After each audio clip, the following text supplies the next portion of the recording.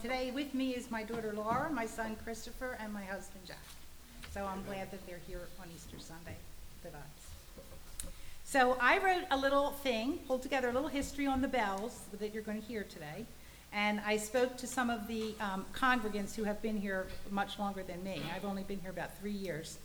And just while we were having our Easter breakfast this morning, I found out that one large chunk of my history was incorrect. So I'm going to edit that as I talk. But at any rate, today for the first time in decades, the bells of Stony Bank will charm us with their beautiful resonant chimes. Thanks to the initiative of our wonderful Eloise Wisniewski, they have been restored to their original tones.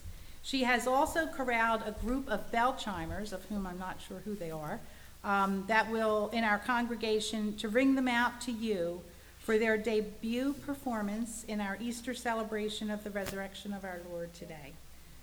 So this is the part that changed. The bells were donated to Stony Bank around 1989 by Mrs. Helena Nyland.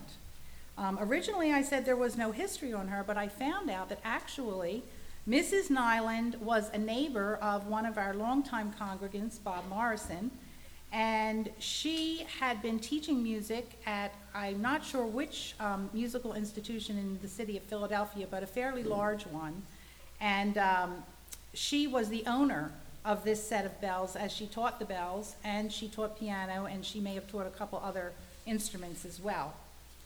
She also was, when she was a younger woman, was an understudy to a well-named singer named Judith Anderson, who I am not really familiar with, but some people may know her. But apparently she was an understudy to her. So she's the woman who donated the bells to Stony Bank because she was moving into a nursing home and she lived next door to Bob, and she asked if his church would be interested in these bells. So that's how we came to get them. At the time, they were valued at $500. There's 4 octaves of them.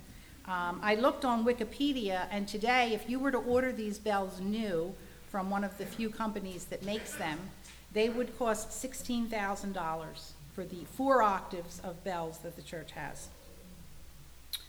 So, at the time, also, this is how I thought we knew Mrs. Nyland. Renee Phillips and 2 other people in the parish, Sam and Judy Priestley, who, again, I don't know, they would go around to nursing homes and sing, and they actually did ring the bells and play them for Mrs. Nyland, who was now in a nursing home. So she got to hear her bells again. So once the bells were received by Stony Bank, the bell choir was formed and orchestrated by its very own music-loving Renee Phillips, who had been attending Stony Bank since she was 3 years old. And today Renee is in her 70s, although she's not with us here today. In this church.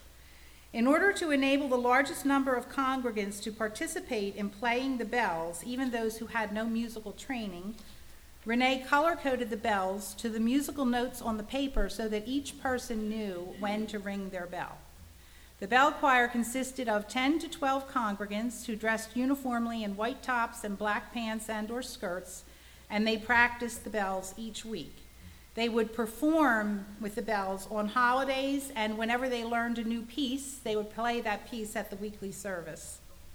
The choir performed for about 4 to 5 years, and during that time they did play for this Mrs. Nyland, and she was very happy to hear the bells. So just sit back and enjoy the new bells that are being restored and played today, led by Eloise and the new bell choir. Thank you, Shane. Go coming up. So we've got, Joey, how many octaves